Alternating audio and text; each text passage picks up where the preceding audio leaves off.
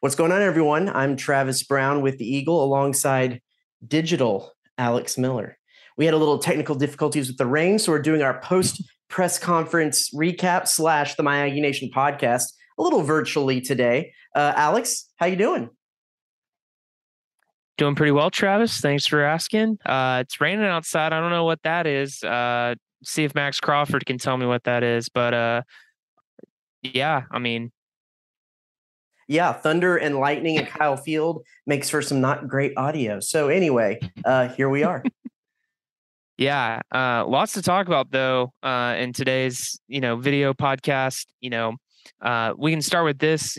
Fortunately for the Aggies, one of the most notable things that came out of today's press conference is no major injuries still. That going through fall camp, that's always a concern, and that's something that A&M is lucky to not deal with.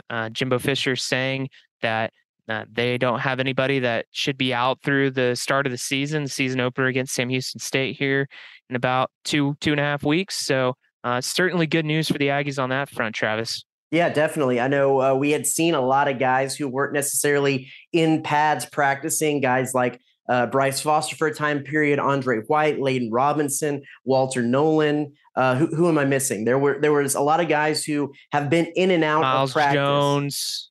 Miles Jones. You've had a couple receivers. They're back to practice with Chris Marshall, Ainias Smith. He had the little finger deal.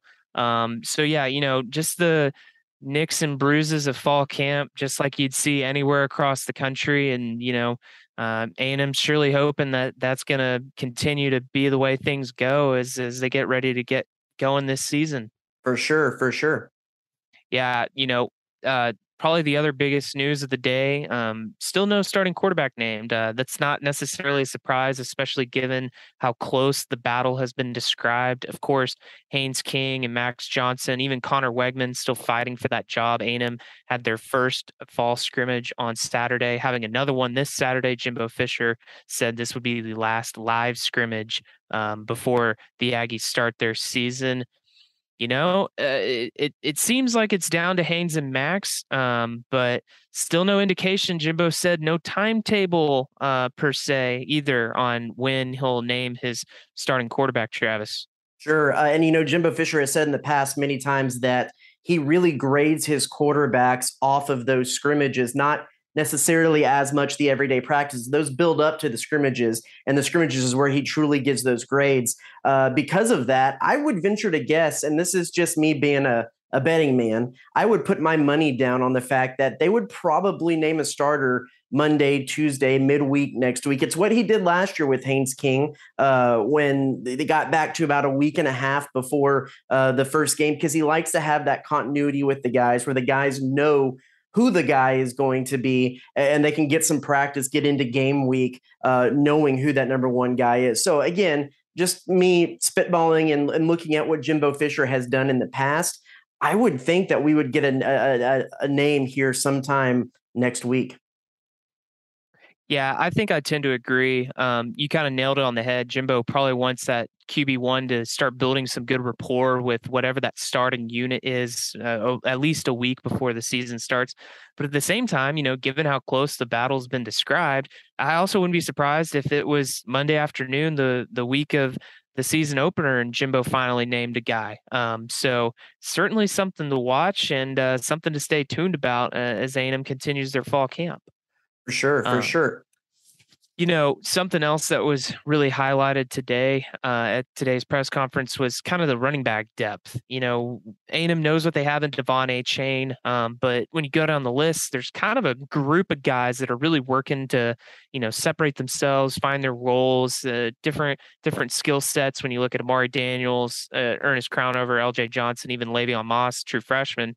What did you kind of make of Jimbo's comments on that, Travis?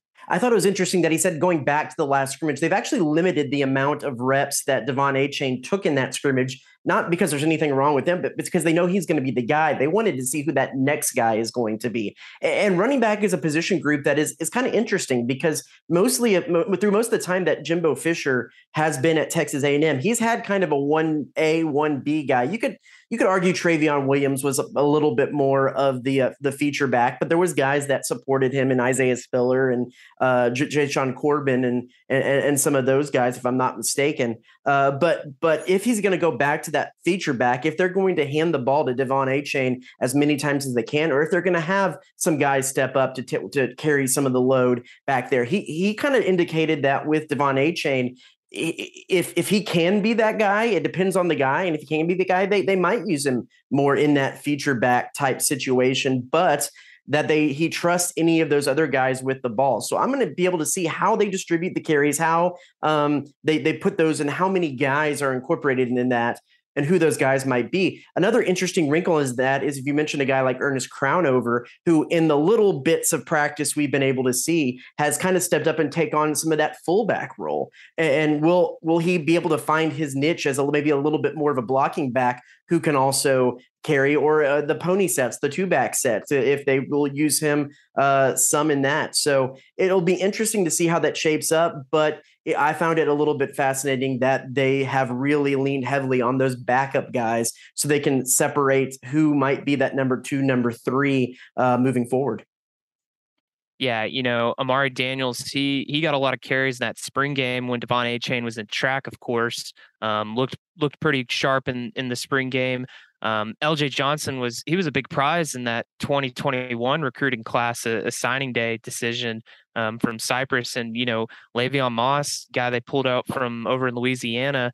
I mean, he looks the part. It's just a deal of, is he ready to go? Isaiah Spiller, he was kind of thrown in the fire there his true freshman year. And, first half of the season, he was complete deer in the headlights before he really came along and became one of the better backs A&M's probably had in the last few decades. But yeah, I mean, it's without question that Devon's the guy. It's just a matter of where they go from there. And another thing is durability. Jimbo Fisher, he kind of pointed to Dalvin Cook at Florida State when they won the national championship. Dalvin, kind of a similar skill set to what Devon Achane is, gives in the backfield. And, he just ran right through the season with no issues because he was able to stay healthy. And that's just not been the case for A&M at running back last year. When you look at what happened with Isaiah Spiller, kind of nicked up here and there, kind of kept him from having that another monster season like he did his sophomore year. But yeah, really curious to see how that plays out. And, these first couple games, there's probably going to be some good chances to see what A&M does at that running back spot when they're going to play games where they should win and guys down the depth chart should get some meaningful snaps for sure. Another position that A&M's really seeing a lot of competition and trying to figure out how it all sorts out is offensive line. That's another position that Jimbo Fisher really highlighted on at today's press conference, and particularly the interior line. When you look at what A&M's battling through at guard and even at center, Travis. Yeah. As we've gone through practice, we've seen some kind of stalwarts with that first team. And again, I want to preface that these are kind of against air early practice situations, so things could change once we have to leave the practice. But you start on the left side, you have Trey Zune, who's been there pretty much every day, and Aki Agumbi at left guard, who has been there pretty much every day. The interesting one, and we mentioned Bryce Foster missing some time because of injury, and then also missing the spring because of track. Matthew Wyckoff is a guy that Jimbo Fisher said he's been pleasantly surprised with, and he's been taking most of the reps with the ones while Bryce Foster was out, and then also has kind of stayed there as Foster is slotted in with the 2s. It'll be interesting to see if there's a competition level there, or if they're making Bryce Foster come back and earn his spot back. That'll be interesting to see. Then you move to Layden Robinson, who pretty much has that right guard spot locked up, and then Ruben Fothery at the right tackle that has been pretty consistent there. But as we have said many times before, I think this is the deepest that Texas A&M has been at the offensive line. I mean, you go back to 2017 where they couldn't even find 5 guys. That is with Noah Mazzoni and Kevin Sumlin, of course, but they couldn't even find 5 guys who were consistent enough. They were having to do this line change thing. If you especially think about that UCLA game, the dreaded 2017 UCLA game, they were switching full offensive line out, trying to find 5 guys who could be cohesive. Now I think that we're in a situation at A&M where they can there's guys who can push guys, and we might actually see week to week there could be different lineups as different guys step up and push guys, and that's the kind of SEC depth that Jimbo Fisher has talked about for a long time. I think the offensive line is in a really healthy place as far as the Aggies are concerned. Yeah, I would agree. And, fortunately for A&M, if you're going to have a place where there's going to be some combinations and changes around, you probably want that on that interior line. You probably don't want as much rotation or movement on those tackles. And, Reuben Father, he was a guy that stepped up as a true freshman, played really well last year. And Trey Zune, a guy that's, finally getting his turn, more of an experienced kid. And they were really high on him in the spring. They've been really high on him in the fall. I don't really expect much movement going on there as of now. But yeah, I mean, that interior line, I mean, you've got 5, 6 guys that are really competing for spots. And A&M's got a lot of good options. And like we said with running back, I mean, those first 2 games, there's going to be opportunity for some mixing and matching potentially to see how guys gel with one another and can build some rapport up front. So that's certainly something to watch. Bryce Foster was so good last year. It's kind of hard to believe that, he could potentially be fighting for his spot with how well he played. But I mean, you look at Matthew Wyckoff, I mean, the dude's like 6'6", 330. I mean, he is a monster. And so A&M's got some dudes up front. Really, really curious too, like you said, Travis, just to see how it all comes together. Probably have some more definite answers once A&M starts getting down the road, playing the likes of Miami, Arkansas, maybe even Mississippi State. I'd find it hard to believe that they're going to try and keep mixing it up, potentially anything past that. So Sure. So you've seen a little bit more of practice than I have. Of course, I was away on marriage and honeymoon break at the start of the season, been able to see the last 4 or 5. What has stood out to you from the 4 periods of practice or so we've been able to see, guys that have stuck out to you, questions that you might have? yeah, I think for me, one of the biggest things is that you're really starting to see the overall depth of talent really come around. Now, a lot of that goes back to A&M signed the #1 recruiting class last year, and we'll see how many of these freshmen and how much of an impact they'll make this season. But I mean, you look at the lines, and in the SEC, it just starts in the trenches, right? You go and look at the defensive line, there's not a lot of like just walk on scrubs walking around. I mean, these are big dudes that could really actually play. And I mean, they're really the caliber when you go and you watch a pregame warm up of the Alabamas and the Georgias and even the LSUs of the world. I mean, they're stacking up and they're comparing to that level. That's something that I've really noticed. A guy Yeah, and that's I think for me, it goes back, and I know this is a horse that I've kicked dead plenty of times, but the tight ends, that really fascinates me with how many they have and how they're going to be used, because they do have a little bit of depth at wide receiver, but there's a lot of young guys, a lot of experienced guys, and Jimbo Fisher has said frequently they like using a 2 tight end set a lot. How are they going to use those guys? Because you have guys like Blake Smith, you have guys like Jake Johnson, and even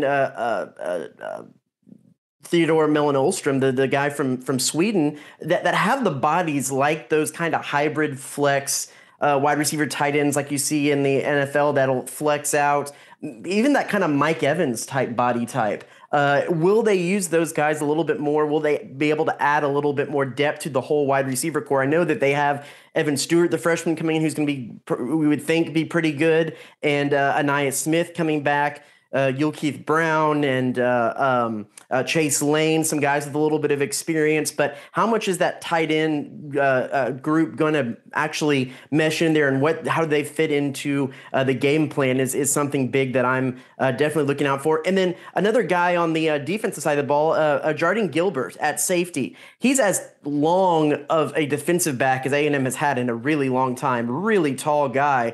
Seeing how he's seen a lot of time with the first team, how does he slot in next to Damani Richardson, and what kind of role could he play? Also seen Anthony Lucas slotting in there at defensive end a little bit. What kind of role can he play? Those are some of the guys that have stood out to me so far.